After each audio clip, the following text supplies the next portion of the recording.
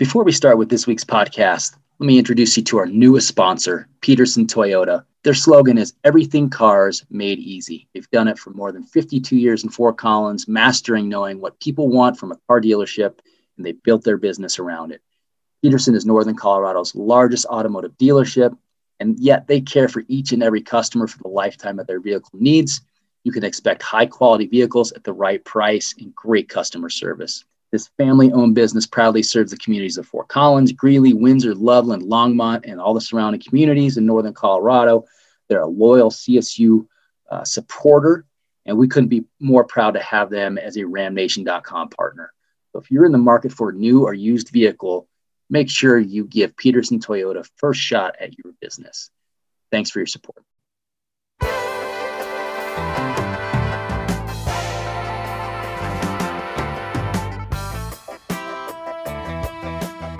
Welcome, everybody, to Ram Nation Radio. Another week. We are 0-1 to start the college football season, unfortunately.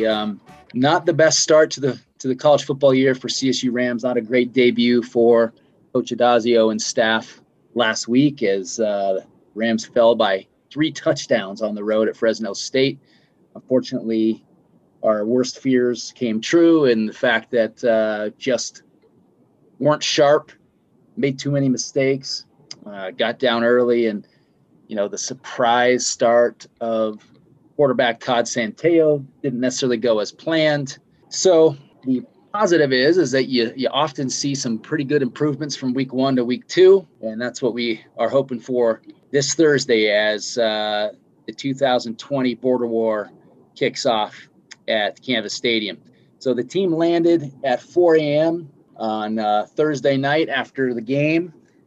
Kids went home. Coaches went immediately to work, put in their game plan for the Border War, then came in Saturday morning, had their usual, which would have been their Tuesday prep day. On Sunday, they had what would have been their usual Wednesday prep day. They've only had 3 practices since that first game. They practiced Saturday, Sunday, and Monday, and they're off today. Everyone's off today for Election Day.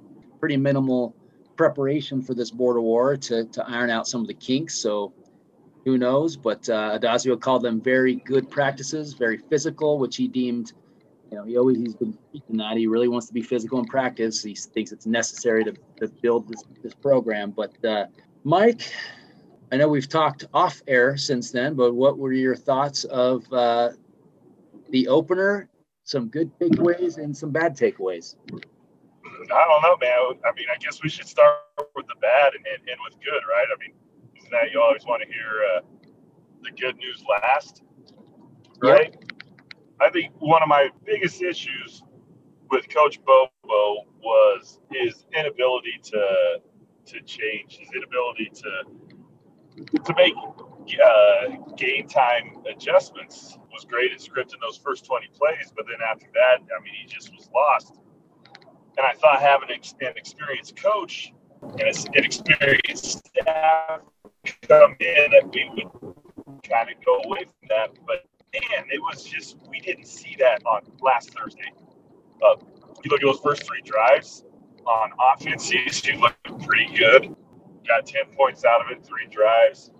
Got in the red zone twice. But you could really see that 3rd drive when Santillo had, those two big runs on the read option. It was almost after that just started back in the box, and we couldn't move the ball, and we ended up with a field goal. Even though, first and goal inside the 10, and we just couldn't get a score. And instead of we gotta adjust to them being in the box, we gotta be able to throw. Let's put in POB. It didn't happen, and for the next full two and a half quarters, we couldn't move the ball at all. I was hoping to see something different. And then, again, by this time you were over, we were watching it in the garage. 3rd and long, every time you looked at our DBs, we were 15, 20 yards off the line of scrimmage, giving them that huge cushion. And every time they'd get that ball just before the first down and either make that move to get the first down, or they'd pick up all but a yard and get it on 4th down. We look good on 1st and 2nd. We're getting 3rd and longs, and that's what your defense wants. And then it was pre-vid. I talked to, a former Flair buddy of mine, Vincent Booker, who played for Coach Heater under Earl Bruce, and he said that he played safety at that time. Said we used to do the exact same thing 30 years ago, where we get third and long, and all of a sudden we're playing 15, 20 yards off the ball, and we were giving up the first downs. And it was something I really thought we'd see an adjustment after the first couple times, but no, it just seemed like every drive was the same thing. We stop them on first down on a run, get a sack or a tackle for a loss on second down, and then boom, third and long, first down. Yeah, that was frustrating, Mike. The big plays, especially when the quarterback got out of the pocket regularly, he kind of extended the play, given the receivers, and they got some talented receivers, the opportunity to get open. That was really frustrating because otherwise the defensive line played pretty well. But there was repeated lapses of covering the guy out of the backfield. Just not a lot of in-game adjustments, at least not very quickly. I thought, I was listening to Adazio's press conference on Monday. He praised the defensive line, praised the offensive line. He said he thought the backs ran hard. He thought both QBs made plays, but that it was a simple issue of too many execution errors on both sides of the ball that were the difference in the game. And, he did reference the fact that on defense, they gave up 5 third and longs.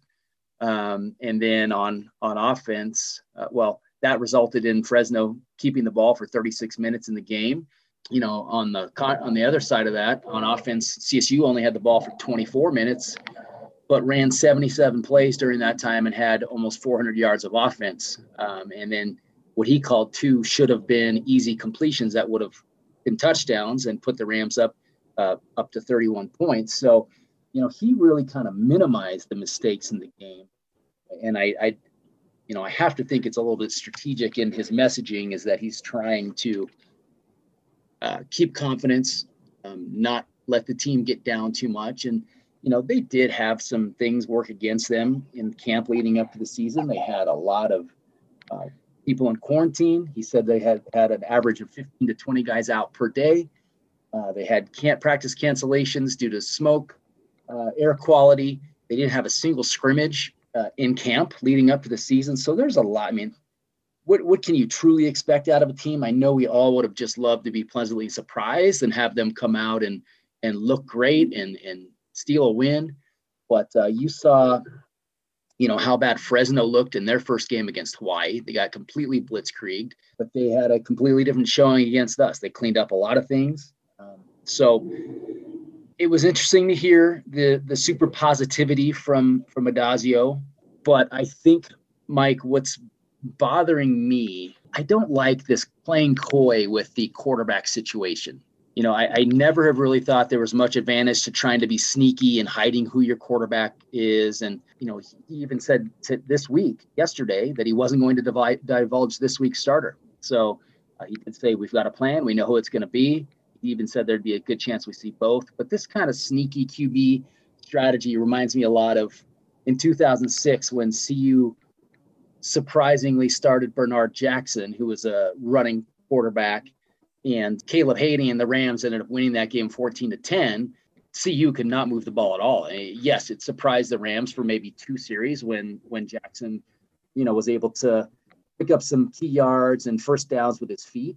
But once the staff figured out he couldn't hit the broadside of a barn throwing the ball, they keyed on him and they stacked the line and stopped the running game and forced him to beat him with the pass. And so that obviously didn't work out very well for CU that day. And just like the surprise start of Todd Centeio the other night didn't work out for us. We were getting kind of giddy the first few series, right? Because he looked good running the ball, key runs and some key first downs. But once Fresno State realized he wasn't completing passes downfield, we couldn't move the ball at all. So, I was frustrated by how many passes he missed on.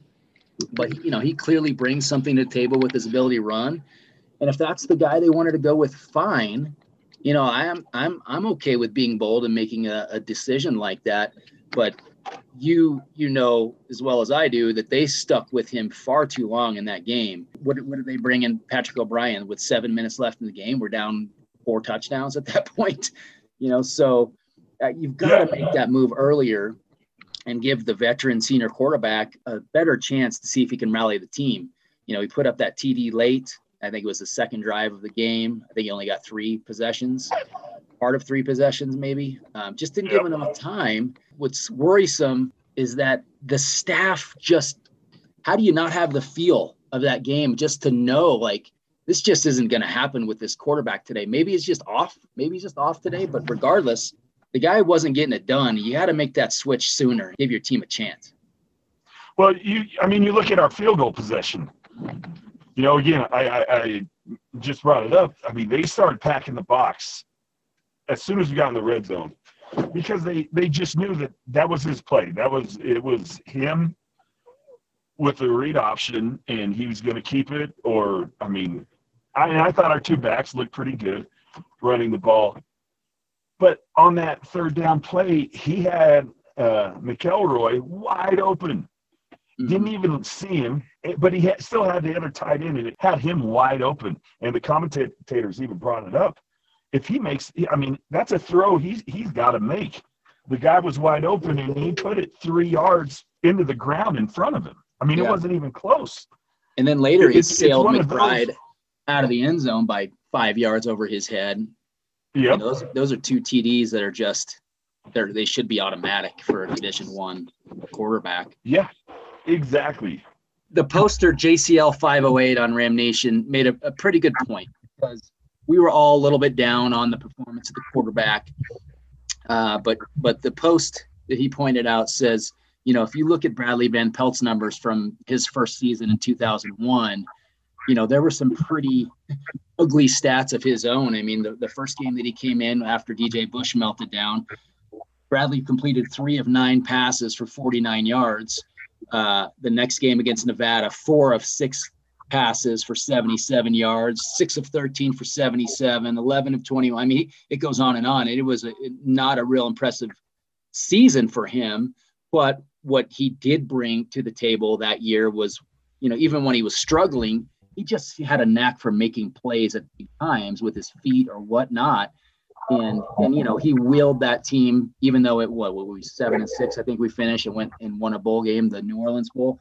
But, so you can't just rail on Todd Centeio and say this is not the answer. He did some good things. He missed some passes, but you know what?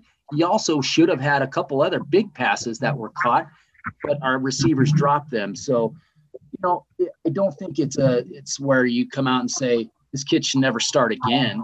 But I do think that your coaching staff kind of has to have a feel like, look, it is not going well for him this game. We need a guy who can zip the ball down the field because we're running out of time.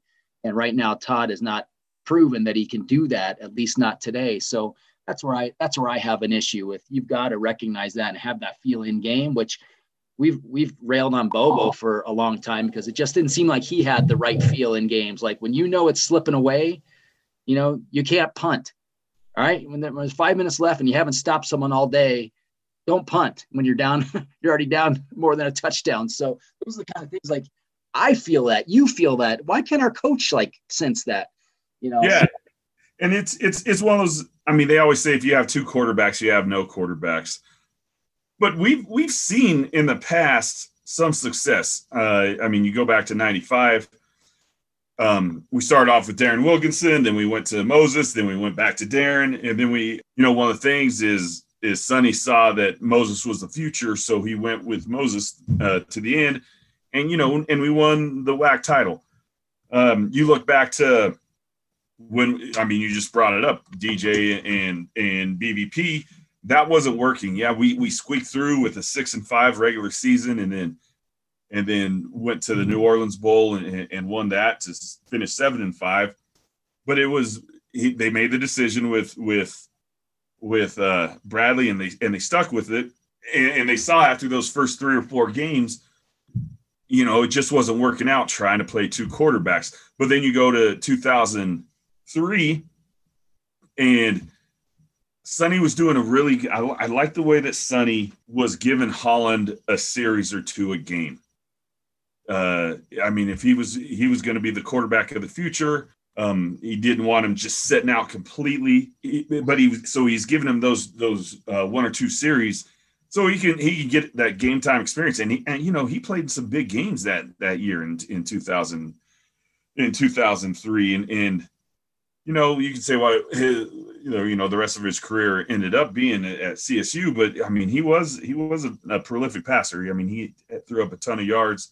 And then you look at the last 2 years or the last 3 years with CSU and Bobo and Colin Hill. First it was, well, is it going to be Bauta, Hill, Stevens, and just never settled on one until they finally did, and then we started winning games. Then the next year it was just Stevens, and then the year after that it was going to be Hill, or no, it's going to be Carter Samuels.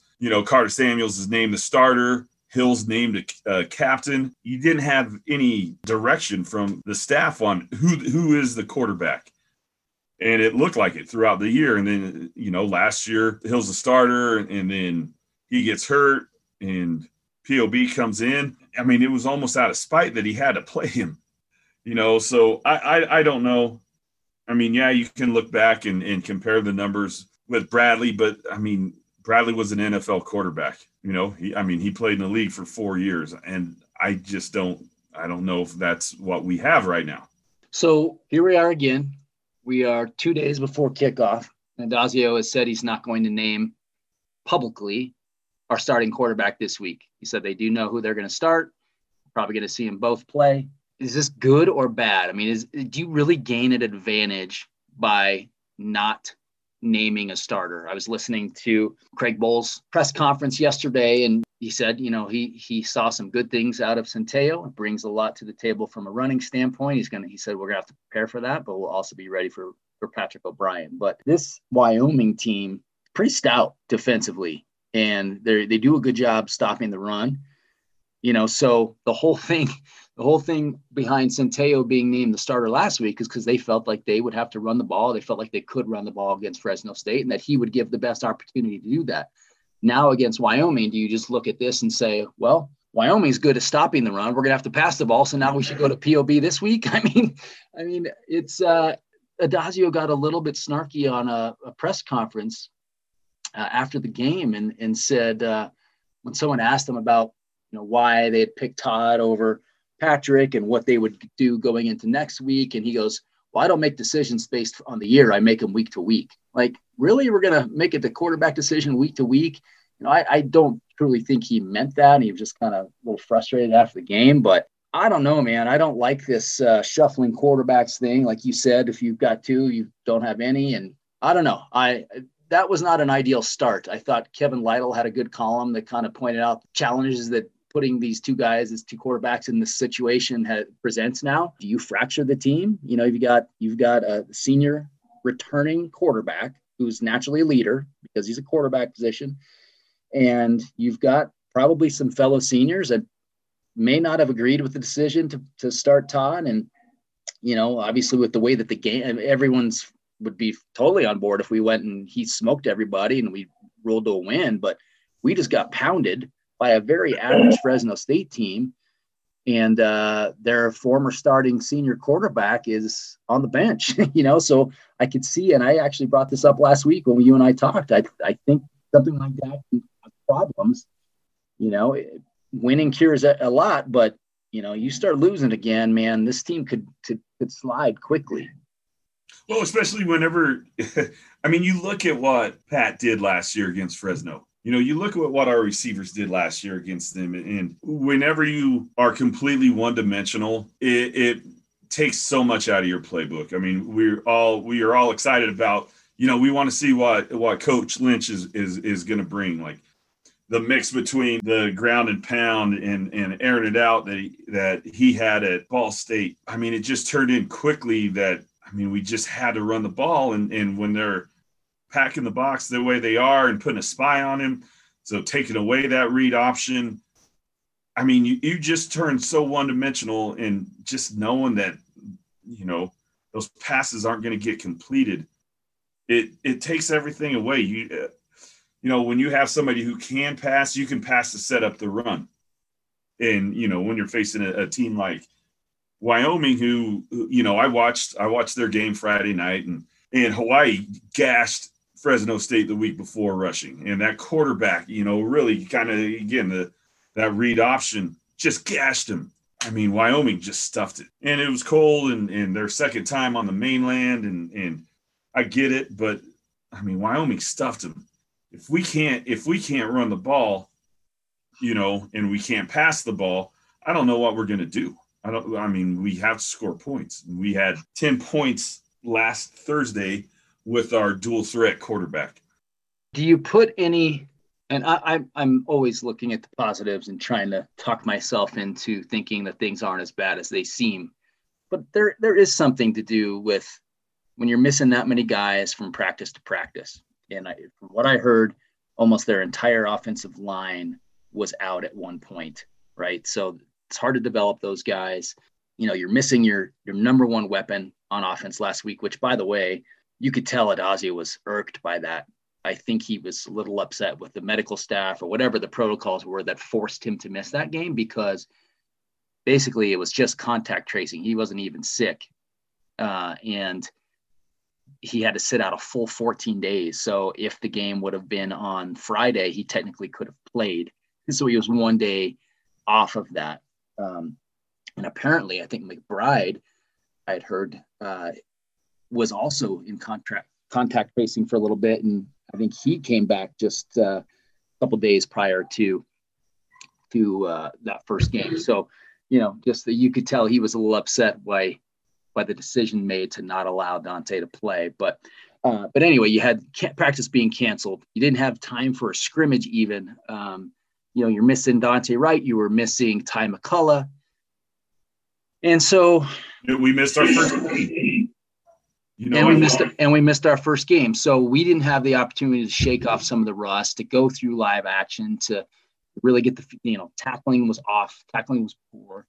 And you saw how Fresno looked really bad in their opener, and they looked a lot better in their second game. So, hopefully you got to hope on the fact that we will get some things cleaned up. But it was just painful to see all the reasons that we lost under Bobo kind of rear their ugly head again. But do you think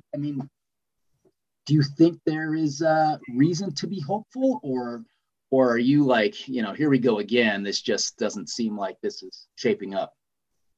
I liked the way our D-line played. We stuffed the run, other than a couple kind of busted plays and missed tackles on the edge. Fresno really didn't run the ball on us. I thought we put good pressure on their quarterback. We got a few sacks. I don't think we've seen sacks like that for a few years. I thought we got after their quarterback pretty well, and even those, like that touchdown, their first touchdown throw, it was one of those. He just escaped getting sacked, got outside the pocket, and we ended up having a linebacker completely out of position trying to cover the back, on a wheel route to the back of the end zone, and they were able to score on it. But I like that. I thought our front seven looked pretty good. I think our defensive backs didn't look horrible, but I don't think they were put in a position to be challenged. I mean, whenever everything's in front of you, you're not going to get beat. So, they tackled well. So, there's things that I liked about the defense. There's things, again, Trey McBride with a monster game. And again, it's one of those things that we talked about when we interviewed him. He just has this, rapport with Pat. And it was like, as soon as he got in, he's making catches across the middle, scoring long touchdowns. It was things that I thought that needed to happen sooner during the game. I didn't think our O-line looked too bad. Again, Toddy, he had some great runs. Our that read option that we ran, I thought our two running backs were looking good. I thought he was looking good, but it was as soon as Fresno adjusted, we weren't getting those seams open like we had in the first three series. But I like that. I really think you can play these two quarterbacks and have success. I mean, you come in. I mean, you saw it with Fresno. They benched their starting quarterback the third series, and you could just see, how he reacted, and how the team reacted when that happened. So I think there's a lot of pieces that are there to work with, and having McCulloch and Wright back will definitely help. I mean, when you have one of the most dynamic playmakers, in college football, and Dante Wright, I mean, a freshman All-American. I mean, when you lose him, it's going to hurt no matter who the quarterback is. So coming off of a 2-13 stretch-ish, whatever our record was against rivals under Bobo, just awful. And one of the first things that Addazio said when he was hired was how important these rivalry games are going to be. I thought it was interesting. I was listening to Toby McBride on a press conference. He said when Addazio contacted him to kind of recruit him into coming back to the team, one of the things that Toby said he specifically asked was, Coach, what are your thoughts on rivalry games? And the answer that he got was more than satisfactory to Toby. This is what college football is all about. We're going to stress them. We need to win these games. It's most important to our fan base.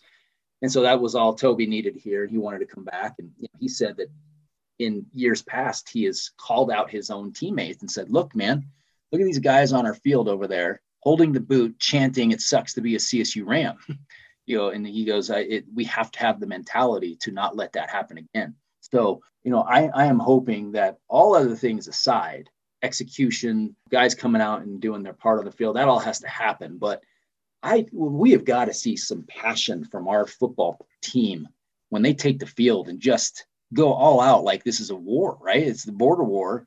But our team has just have not had that edge in this game or any other rivalry game, where you just look at like here, they're ready to go, and I hope that they can set the tone and let some of that, rivalry edge about them kind of take over. They're not going to have a fan base behind them, so they're going to have to manufacture it themselves. But, I am really hopeful. This is one of the other things, aside from the fact that we're hopefully improving from week 1 to week 2, but I'm really hopeful that, this group of players, this group of seniors, and this coaching staff that has said all the right things in regards to rivalry games, I'm hoping that they come out and bring their A game. Because if you fizzle in this game, man, you will quickly lose the fan base who already was leery of the hire. Then we all talked ourselves into thinking, okay, this guy's going to work out. I like the way he talks. He seems like a good leader. I think he could do good things here. But you get waxed in your first game. If you come out and get waxed by your most hated rival on your own field, again, I think there's going to be fans jumping ship real fast. Yeah. Which is unfortunate, but he needs some time to build this program. But that cannot happen. You better at least compete in this game. See 100% effort and your A game. If it's not good enough, then that sucks. But at least you would have seen something you could be proud of. And last week we did not see that. We did not. It was tough. You got to take this season with a grain of salt. Again, I mean, we all know, we were behind the 8 ball coming into the season with the investigation and having football operations suspended, not finishing spring ball, even though we got, half our practices in, you're still coming in with a new coach and then the fires in Northern Colorado, just having kids not being able to get on the field because of COVID protocol, and then missing that first game, in New Mexico. And we talked about it, when we previewed the season, that New Mexico game was the perfect game for us to start with a new coach and possibly a new quarterback. Mm-hmm. And we didn't have that. And that would have helped. It would have helped. Yeah, tremendously. You come out, you get a win, and you clean up those mistakes. Last week doesn't happen, but it did. And so now we got to move on. And you were talking about a short week. Well, we are on a full 7 days compared to Wyoming. They're on 6 days. And, I watched some of their game most of their game on Friday night, their offense was not good. Yeah, they scored more points. It was a defense-dominated game, and if we can move the ball on them at all, I think our defense, again, going back to, I like the way we stopped the run outside of a few broken plays against Fresno. I mean, we show any kind of offense. I mean, we can take that game. I think you're going to have to be a lot more balanced. You're going to have to be able to complete some passes downfield, no matter who the quarterback is, because I think that Toddy he can be a weapon, man. He really can. The way he ran, he's got some speed. He trucked a couple guys, and he actually threw a decent ball. I mean, I know people were exaggerating, saying this guy just, his ball is ugly, just can't throw. You know, he actually made some good passes. A couple of them were dropped. A couple of them just were a little bit off. But, you know, if he can get that together, you know, he could be pretty solid. But he's going to have to. I mean, they have to complete some passes downfield early on in that game and keep this defense honest. I think as much as you'd like to give Centeio another chance, I just don't think with the urgency of needing to win this game, a big rivalry game, I think you're probably going to go back to Patrick O'Brien, the returning senior starter from last year, and give him the chance to lead this team from the opening kickoff. I've heard as much. I think that's what we're going to see Thursday night. I want to tell you about Mighty River Brewing Company. They've got more than a dozen fresh beers on tap, including the Autumn River Pumpkin Yam Beer, the Riverfest Marzen German Lager, the Hewlett Gulch Hefeweizen, and their new collaboration brew with Matador Mexican Grill. Chili beer, strawberry, jalapeno golden ale, delicious. Get in there and try these beers. Support these guys. The weather's supposed to be beautiful through the weekend this week, so the patio is going to be open. They'll have food trucks on hand. Beers are going to be flowing. And as always, show ramnation.com on your phone and get $1 off your beers. Introduce yourself to Dan Miller. Tell him thanks for all he does for ramnation.com. I don't know about you. Our running game, I don't think is formidable. It's serviceable. And I think you're going to have to really integrate Dante Wright, who is a multifaceted weapon out of the backfield, in the slot, stretching the field downfield. He's got to be touching the ball a lot. I had double-digit touches in this game. Yep. And then, you know, and the defense, I mean, if they can make some strides tackling, which I think they will, I think we saw pretty much every team across the country struggle with tackling the first week that they were on the field, right? So you kind of give them a little bit of a pass there. They didn't have a scrimmage leading up to this game. So, but if you clean some of that up, if you got to keep this Wyoming team to 3 touchdowns max, you know, I don't know if we're going to put up 30 points Thursday night. I just don't. So the defense really has to kind of set the tone. You're going to have to win the turnover battle, which we're already 0 for 1. We lost 1 turnover to none. We also lost in the penalties department. We had more penalties and more penalty yardage as well. So it's like PTSD, man, Right. with all the reasons we lost under Bobo. But I'm not writing us off yet. I mean, Wyoming, yes, is a better team right now. They've proven it. But I don't know if last week was a true indication of what the Ram team could be. And I mentioned it before we signed off last week. I said, I just don't know if it's going to be a true litmus test. If we see them come out and flop, I don't know if that's a true indication of what this team really can be. And we did see them come out and flop. And that being said, I think there are some true valid reasons why that happened. And hopefully if we can get those cleaned up, we go and beat Wyoming and win that boot back. It's been 4 years. We're 3.5 point underdogs, which is that's not easy to see at home in a rivalry game to Wyoming. Remember all the years, Mike, where we were the dominant team in that series, and it almost became like, I mean, obviously CU clear cut became our number one hated rival, right? Because that was who we loved taking down. We loved taking them down more than anybody. And we were just constantly beating YO year to year because they were down at the time. And now the tables have turned, you know, and for so long, we just didn't put that emphasis on the border war. And they always have. I mean, this is always what you would call, you know, their big game. They put a huge emphasis on the boot, and they should. And I blame ourselves. I blame our our program for letting it slip like that. It should always have been one of your top goals every year and demand that you win that game. I'll never forget the story you said when McElwain lost the first game that they played in the Border War, his first year. And he said, that's never going to happen again. And he circled it on his calendar, and he made sure the team knew that, and they won the next 2 years. So that's the kind of stuff that needs to happen, man. They need to get that boot back, and that needs to be step number one to turn the program around.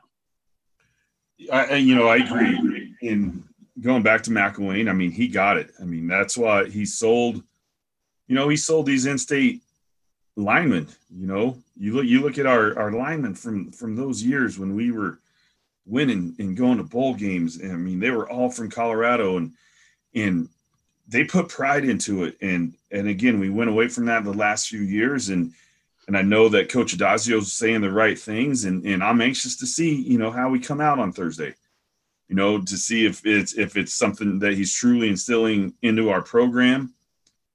And it's something that the kids are buying into, because it hasn't been that way the last 5 years.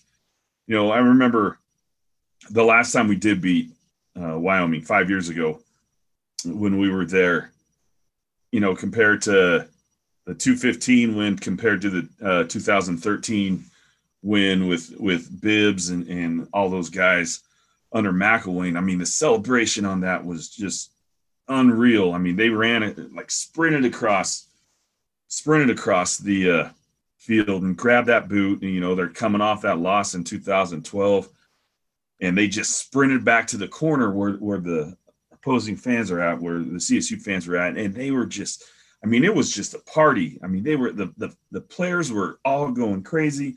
They were excited. I mean, they just were so bought into it. And then the 2015, it was much more subdued. It was almost like, oh, well, yeah, we won it 3 years in a row. Big deal. It's Wyoming. Right. And it just wasn't, there wasn't that excitement. There wasn't that excitement with the program and the fans, going on at that same time. It's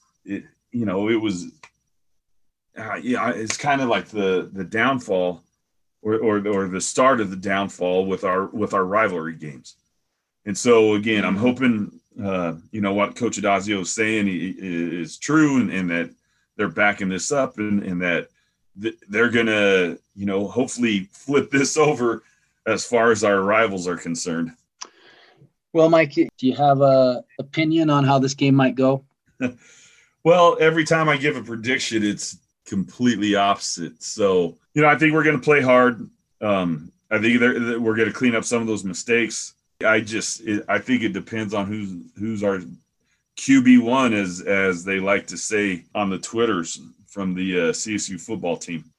If we're one-dimensional and can't pass the ball, then I don't see us coming out on top. If we're able to move the ball through the air, then open up the ground game, I think we could take a close game. I can't say that I would put money on CSU.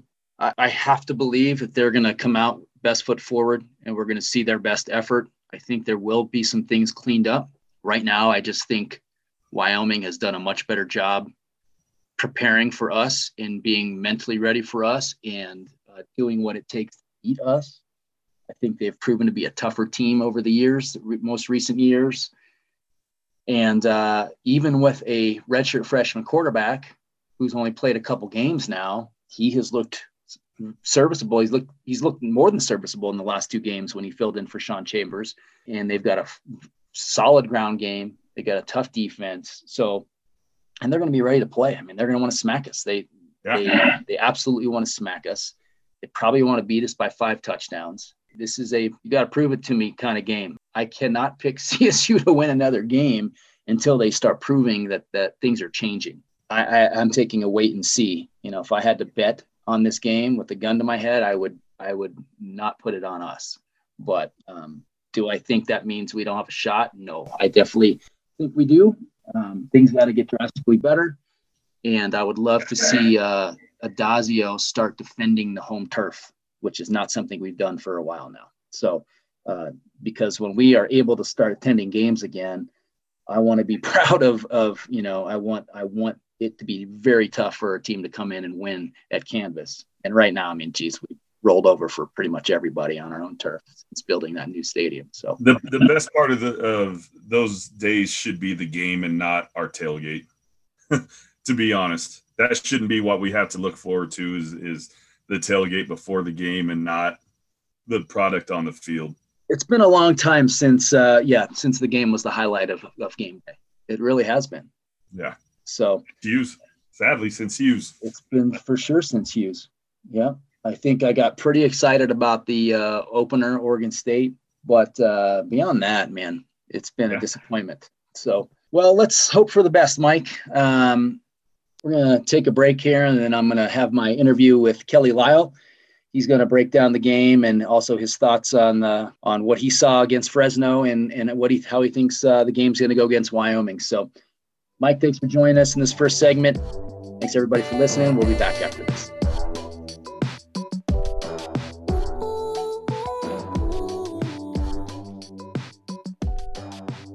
Welcome back to Ram Nation Radio.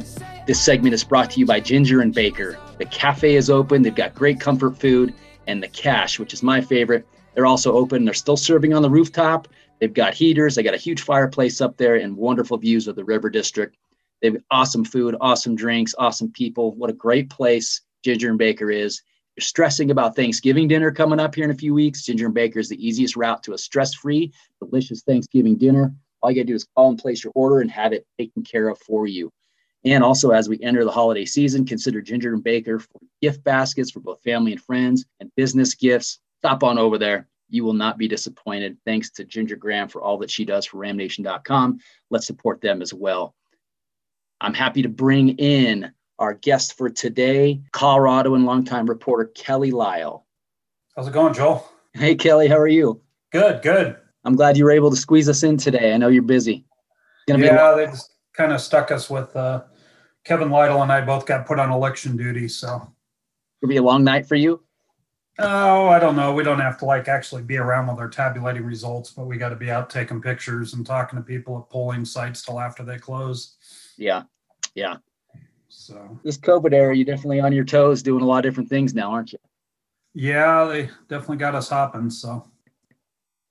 What were your thoughts on last week's game? I mean, a lot of the things that we saw as fans, getting off the field on third down. Fresno State converted 10 of 18 on third downs, many long ones. I think 5 of them were over 12 yards. Yeah, 10 yards, something like that. And, CSU put the ball on the ground twice. They lost one of those, so they end up losing the turnover battle. They lost the penalties battle, and they lost by 3 touchdowns. So these are all the kind of things that frustrated Ram fans over the last 5 years with the last staff. Is it – a lot of people were treating it like doomsday, that here we go again, which is kind of understandable. But was this more of kind of a circumstantial thing where there's a lot of things playing against CSU? It's our first game. A lot of teams improved drastically from week 1 to week 2. What did you see? What do you think might be easily corrected of some of those flaws that we saw in week 1? Well, I wish I could say a lot of things looked easily correctable, but like CSU, like probably most fans out there, certainly the ones I heard from following the game, it looked like just more of the same CSU team we've seen for the last several years. I mean, there were some different elements, the quarterback run with Todd Centeio, and, you could see different things, but that were maybe the mark of the new staff. But the key things that matter, that win football games, they looked like they had not improved at all and maybe even digressed a little bit. And from the Mike Bobo era, especially the last couple years of the Mike Bobo era. And that's not a good thing. I mean, it's kind of weird. Talk to them Monday, the news conference, talk to Steve Addazio and the players.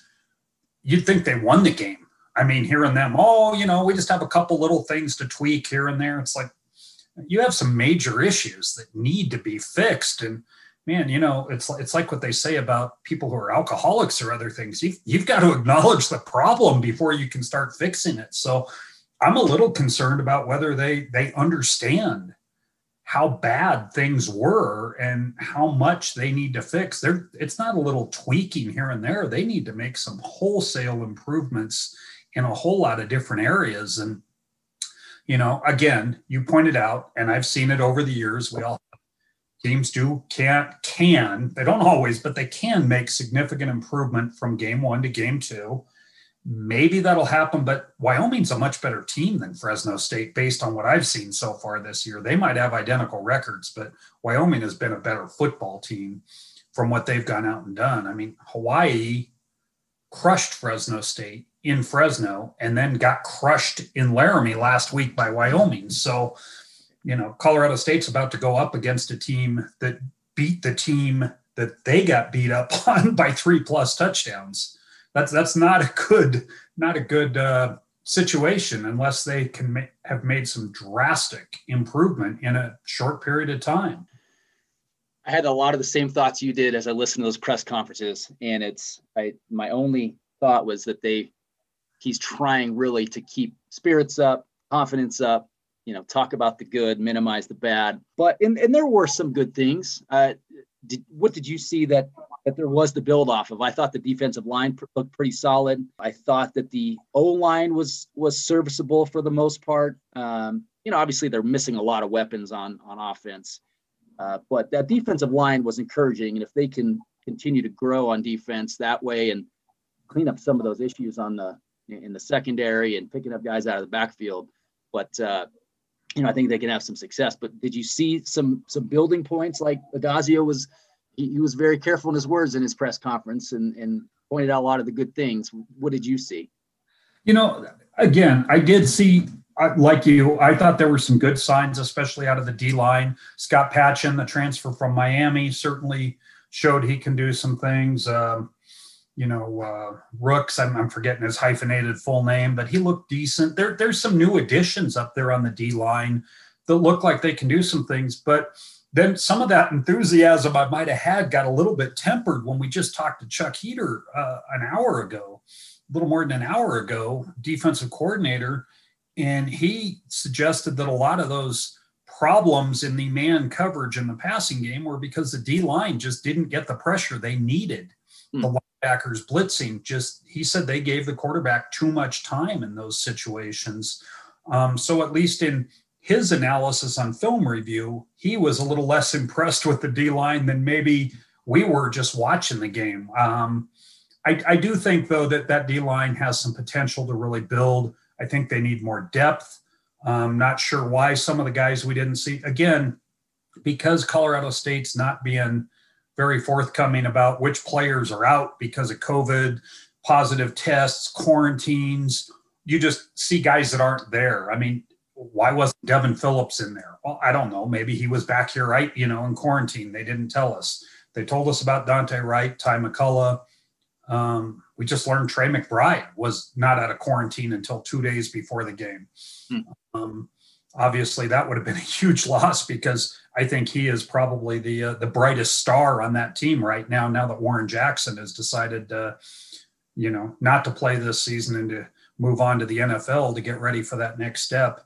I think Dante Wright and Trey McBride are just critical to the success of this team.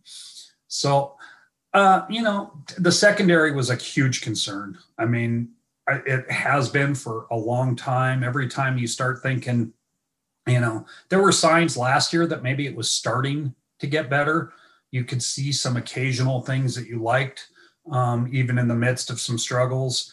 And I felt like I didn't really see any signs that the secondary was improving in this game. Maybe they'll make some big strides again. The one player that the coaches thought stood out, Chuck Heater mentioned it today, was Quinn Brennan. He's a safety, actually out of Pleasanton, California, where I lived for about 6 years before coming back to Colorado. Nice guy, hardworking kid, but I watched him miss a couple tackles too that he should have made. Your safeties can't miss tackles. If you're going to have a good defense, safeties have got to make tackles. They can't dive at ankles and hope they get lucky. They need to be solid open field tacklers. And Logan Stewart, Quinn Brennan, those guys have got to get better at that, or this defense is really going to be in trouble because I don't think it's good enough up front necessarily to keep guys from getting into the secondary more often on the run or the pass.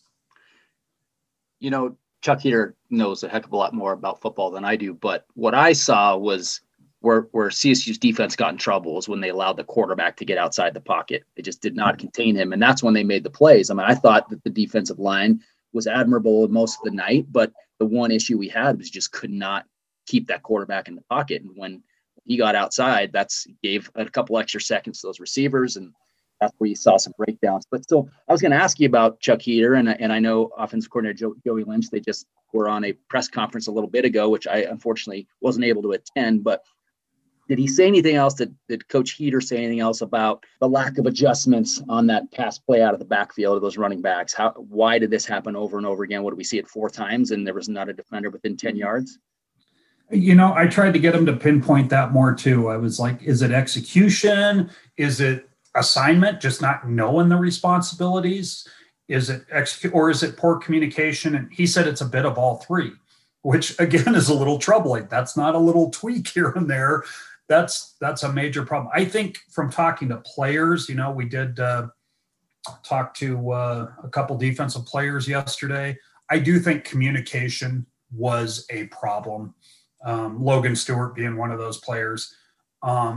There's a lot of still questions. I think there's still a little bit uncertainty on this team about who's supposed to make certain calls in certain situations. And that's something they've definitely got to fix, because even if they all do everything wrong, at least if they're all doing the same thing wrong, it's probably not going to be as disastrous as what we saw in this opening game. I forget, it was several years back. I remember, I think it was Michael Sisson telling me that, coaches used to always say, I'd rather have you do the wrong thing at 100 miles per hour than the right thing at 60%. They play hard, play fast, trigger, do what you've got to do. And you know what? Even if you're not in the right scheme and the right assignment, you're more likely to make a play that way than if you're just kind of looking around guessing what you're supposed to be doing and trying to figure it out after the ball's been snapped. I think this defense really needs to adopt that mentality.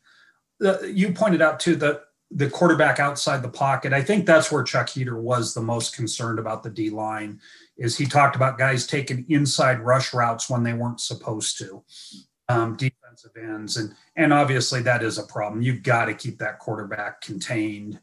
Especially if your DBs are out on an island playing man coverage and against Fresno State receivers. Fresno State has a tradition of always having some pretty good receivers. And then the running back coming out, just killed them. I wondered partway through the game if some of these Adazio coaches were so old school that they were hearkening back to a day when running backs weren't eligible receivers or something. I don't know if that day ever existed, but it did make me wonder. These guys are older than me, which is older than dirt these days. In the post-game press conference, Coach Adazio had mentioned that the offense didn't really stick with their game plan. Did Coach Lynch say anything about that today on the press conference? What were his kind of overall impressions of how the offense performed? He wasn't super forthcoming about what did or did not go right, other than that, they just, again, some execution issues. He said there was a real concern, the O-line. There had been a pretty significant quarantine with 10 O-linemen, including all the starters, missed 10 days of practice, and they lost a lot of maybe their ability to, develop some of that continuity that you really have to have a successful O-line. I think that probably affected them a little bit. But I think that the mixed identity at quarterback hurt too, is, you've got two very different style quarterbacks you're working with in Todd Centeio and Patrick O'Brien. And I think that the back and forth during practices leading up to the game, and then even in the game itself, was a little bit kind of hurt some chances to build a little consistency and continuity, because yes, it may be the same offense. And Joey Lynch insisted both these guys can run our offense. Our offense is very versatile. When I talked to him a little bit about that today, but we all saw the difference. They are very different style quarterbacks. Patrick O'Brien is a guy that's not going to move around in the pocket much, but boy, if you give him time, he's got a really strong arm and can throw the ball downfield. Todd Centeio is a guy with kind of happy feet who is going to, maybe can make some plays in play action, but we didn't see it. His passes were mostly off target, except for the one E.J. Scott dropped that was his best pass of the game, gets dropped by a receiver. Nevertheless, I think that they can, I don't know. I think it's going to be hard to establish a true identity if you haven't figured out, if you're not a little more consistent in your quarterback play, who it's going to be, what we're going to do out of that. And I think that what we saw in that first quarter with Todd Centeio is what Steve Addazio wants this team to be. But I don't think he has the players right now to play that style. He's playing with Mike Bobo recruits, and Mike Bobo was recruiting for a very different type of offense than Steve Addazio wants to play. And I think it's going to make this year and probably even next year a little bit awkward as if they're trying to transition into a very different style. I hope, and his history is that Joey Lynch is a guy that understands and can kind of adjust his schemes, adjust his play calling to the strengths of his offense. So maybe with Dante Wright back this week and Ty McCullough back this week, maybe we will see a little bit better passing game, because you certainly don't want Trey McBride to become nothing but a blocker. No.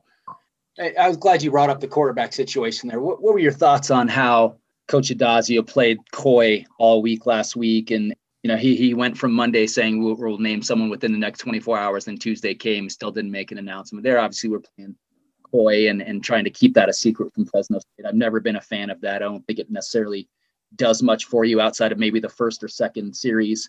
But you were one of the guys that in the media that kept pressing him last week and again this week in the press conferences, and he just again this week said he's not gonna share who's starting. So what are your thoughts on it? Do you like that? I don't necessarily like that. I don't think it does much for you. I used to always think there was no big deal as long as the team and the coaching staff knew who the starter was going to be. Steve Addazio insists that despite him not telling us, the team knew well in advance. I'm not sure they actually did. It didn't seem that way to me based on everything we were seeing. Players telling us they were getting equal reps in practice. I don't think players were lying to us about that stuff. I think that from what I have seen in my years covering college sports teams, that unsure of your quarterback or competing right up to the opening day, when has that ever produced a good quarterback, at least at Colorado State? I haven't seen it. We've had it so many times with different pairs of quarterbacks here, and it seems like every one of those has led to a pretty disastrous season, or not a very good season, when they haven't said just right off the bat, this guy is my starter. This is who we're going to go with. He is the better quarterback. And yes, this guy is a good backup. We're going to train him to come in and fill in if need be, but this is our guy. I think it hurts the confidence of the quarterback himself, and then the teammates in their confidence in that quarterback when you play these games where you're not going to say, yes, maybe in the team meeting they tell them, Todd Centeio's our starter. Here's why. But that some of those players wanted Patrick O'Brien to start for various reasons. And then, I think you just need a stronger voice that this is our guy. This is the guy I trust to go win football games. And, if it doesn't work after a few games, then maybe you make a change. But I just don't like the wishy-washy going into a season about who my quarterback's going to be. I've never seen it work well that way, at least at Colorado State. I think your colleague Kevin Lytle had a pretty on the money column the other day about that's the situation that created, and the dissension potentially with Patrick O'Brien. I think something like that, when you've got a returning senior quarterback who's unquestionably quarterback's naturally the leader of a team, you could fracture some of the camaraderie and the cohesiveness of a team when you bench a returning senior starter like that, especially when you have a performance like Toddy had coming in his debut, which wasn't necessarily good. So it'll be interesting to see how that plays out on Thursday. One of the things, Kelly, that had drove me crazy about Coach Bobo was the notion that every game was a rivalry game, those kind of comments. He was always hesitant to put too much emphasis on one game over another. And without really creating that culture of a stressed importance of beating the likes of Wyoming or Air Force or CU, and you got a large roster of out-of-state players, they just never seem to grasp the importance of those rivalries on their own. And it really showed in their, 2 for 13 record in rivalry games, whatever that was. Do you get the sense, I know that he said all the right things, Coach Addazio, he's called Wyoming the team up north. Do you think he gets a sense of this border war? I don't think he does, but I don't think it's from lack of trying. I think it's hard when you're a guy who's in background as East Coast, you haven't been around it, you haven't really had a chance to interact with boosters and fans because of all the COVID stuff since he got here. I did very much like hearing, and I forget which player told us this last week, but they have had a clock in the weight room counting down to this game since before the season started. That's the sign that you recognize that as a rivalry. I think that's important. I think that what Craig Bull did at Wyoming, I think part of the reason Wyoming is always up for this game and has won 4 straight, they have a trophy case in the middle of their new locker room for the bronze boot. And they keep the boot there, but if it's taken away, that's an empty trophy case. And they are reminded every day that there's a reason that case is empty. It's because we didn't beat Colorado State. I think those kinds of things in a rivalry like this are important, especially when you're dealing with, 18 to 22-year-olds, 23-year-olds. Let them get fired up. I just don't see, I have not seen an indication in a long, long, long time from a Colorado State team that they've ever been overhyped to play a game, that they've had too much energy. I know it can happen. I've seen it happen in other games around the country. I don't think I have ever felt that about a Colorado State team. I've usually felt the opposite, that they're flat. They just don't seem to care about this game. Why not? What's wrong with them? I would do everything I could to get that level of emotion as high as I possibly. And then if you have to turn it down a notch, make that adjustment. I think it's a lot easier than the even keel. We're going to, no game matters any more than the other. This game matters more.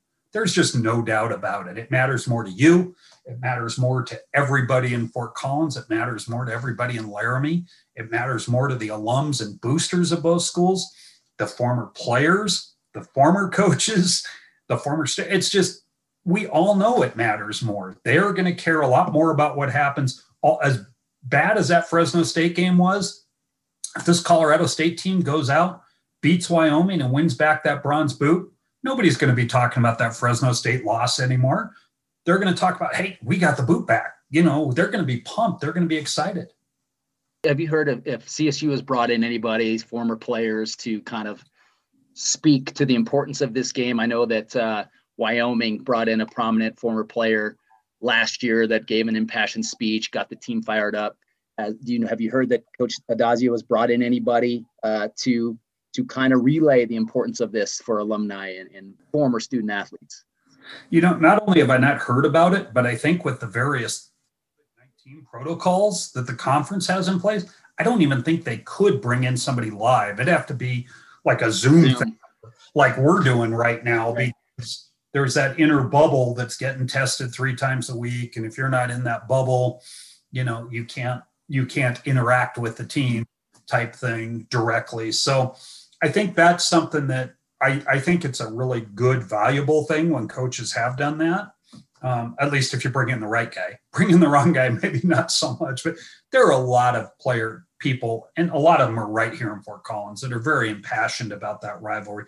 You don't have to look far. I mean, Kevin McDougal's office is, half a mile from my house. He's a guy that would go in and get them fired up. And I live a mile from the stadium, and his office is between my house and the stadium. So he could get there pretty easily and go give those guys a pep talk. Joel Dreesen would be happy to drive up from Denver. I mean, they don't have to look too hard to find guys. Heck, Sonny Lubick would probably come in if they'd let him.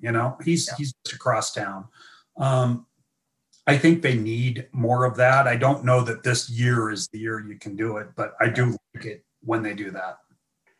Well, looking specifically at the game Thursday night, first of all, in your gut, what do you think CSU is going to do with that quarterback situation? My gut tells me that Steve Addazio is stubborn, and he's going to start Todd Centeio again and try to prove that Todd Centeio is the better quarterback of the two, and that he didn't make a mistake in starting him against Fresno State. I kind of hope I'm wrong on that, because I think at least for the roster and the talent that this team has this year, Patrick O'Brien is going to get this offense further than Todd Centeio. Maybe what you want to build 2-3 years from now, that's different, but you're playing to win this season. You're not trying, forget about building for the future. That's what you do in the spring. That's what you do in the off season. Right now, you're playing a football season and you're being paid $1.5 million as a head coach to go out and win some games. And so my gut tells me he's going to be stubborn, and we're going to see Todd Centeio again. And that it's probably, if we do see that, it could very likely fall apart again. And then the question will be, how soon does he turn to Patrick O'Brien to try to rally him back? Certainly, we saw it was way too late against Fresno State for it to even be a factor. By the time they brought, there were 7 minutes, 25 seconds left in the game, and the Rams were down by, 28 points, I think it was at the time. I think it was 38-10 when he came in.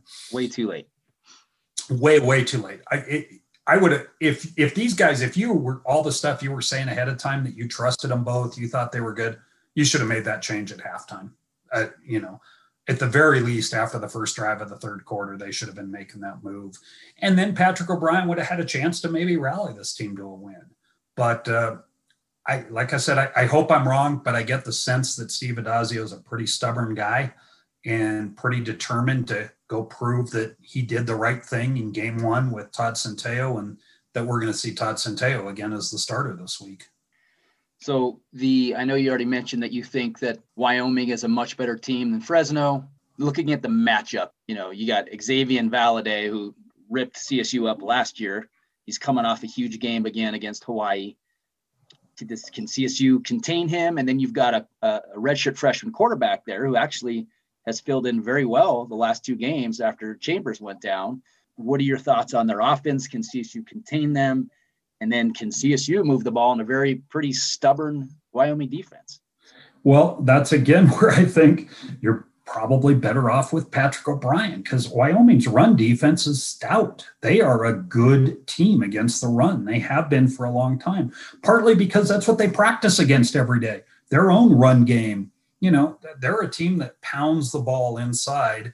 And, when you talk, Steve Addazio himself talks about that's what he wants to build at Colorado State. And one of the ways you do that helps your defense get better against the run too. If your offense is a good running team, Wyoming has done that. That's who they've been.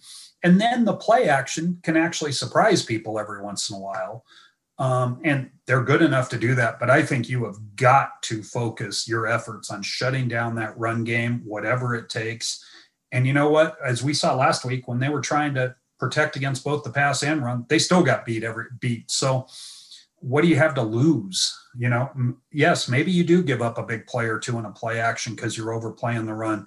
I still think that's a better strategy going into this game than to try to say, well, we're not going to let them pass. We're going to kind of bend but not break. No, they will beat you to death if you try to play that type of defense. So I think they need to be aggressive against the run.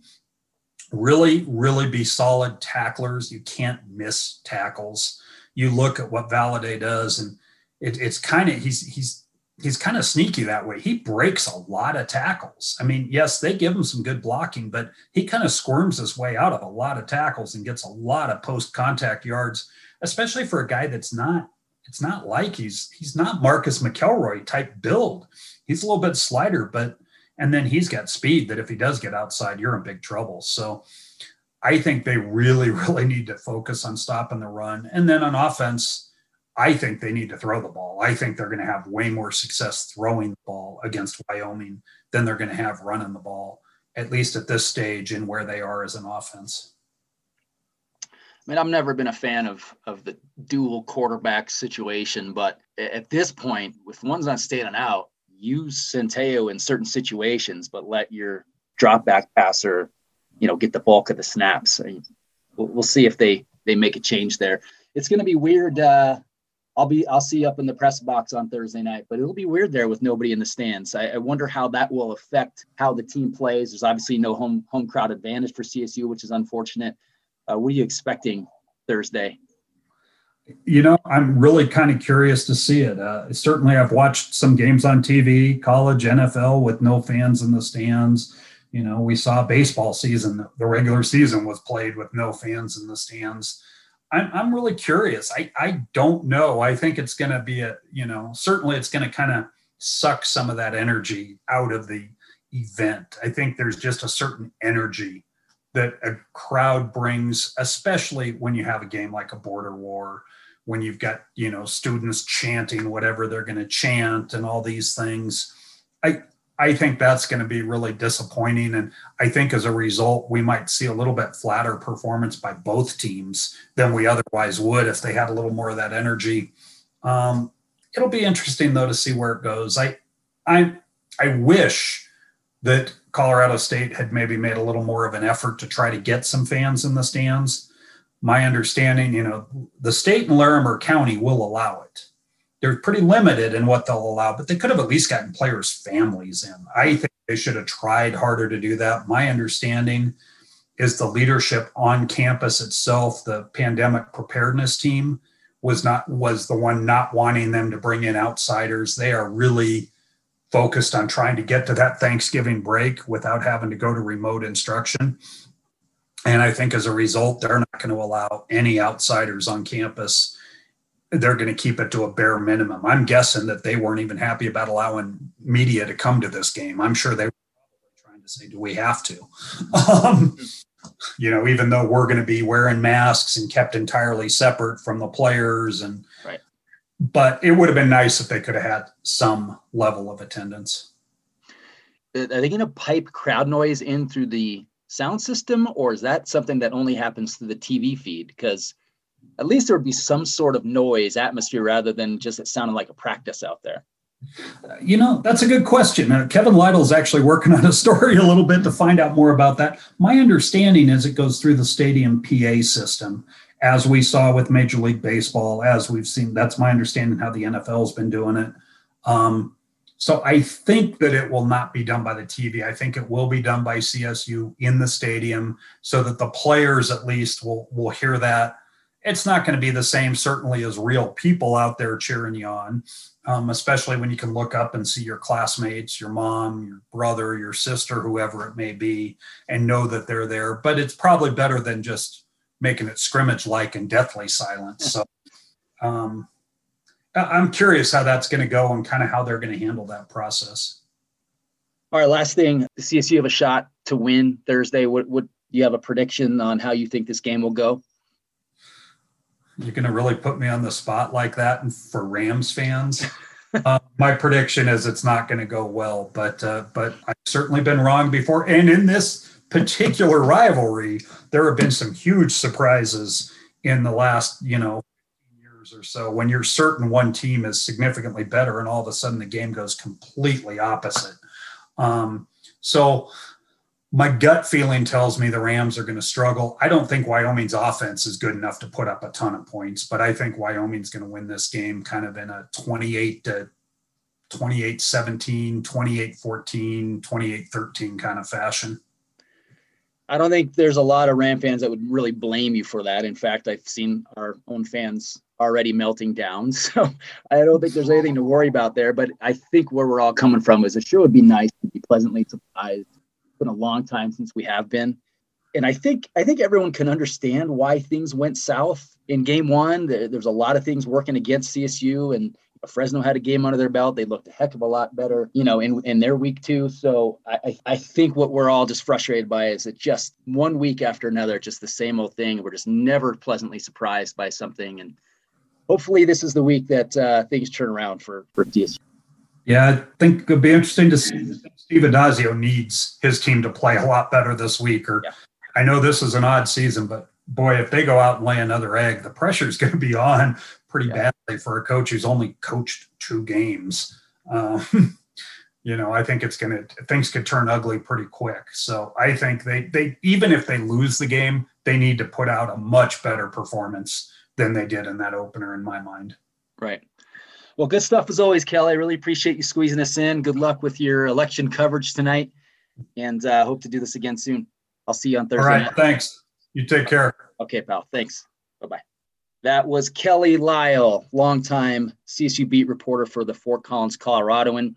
And that will do it for this week's podcast. Hopefully we can see the Rams bounce back. You see it a lot in college football, especially in this year where there's just so many variables in the offseason camp or the preseason camp and things that really work against teams, the inability to really work on tackling. CSU didn't even have a scrimmage leading into the season.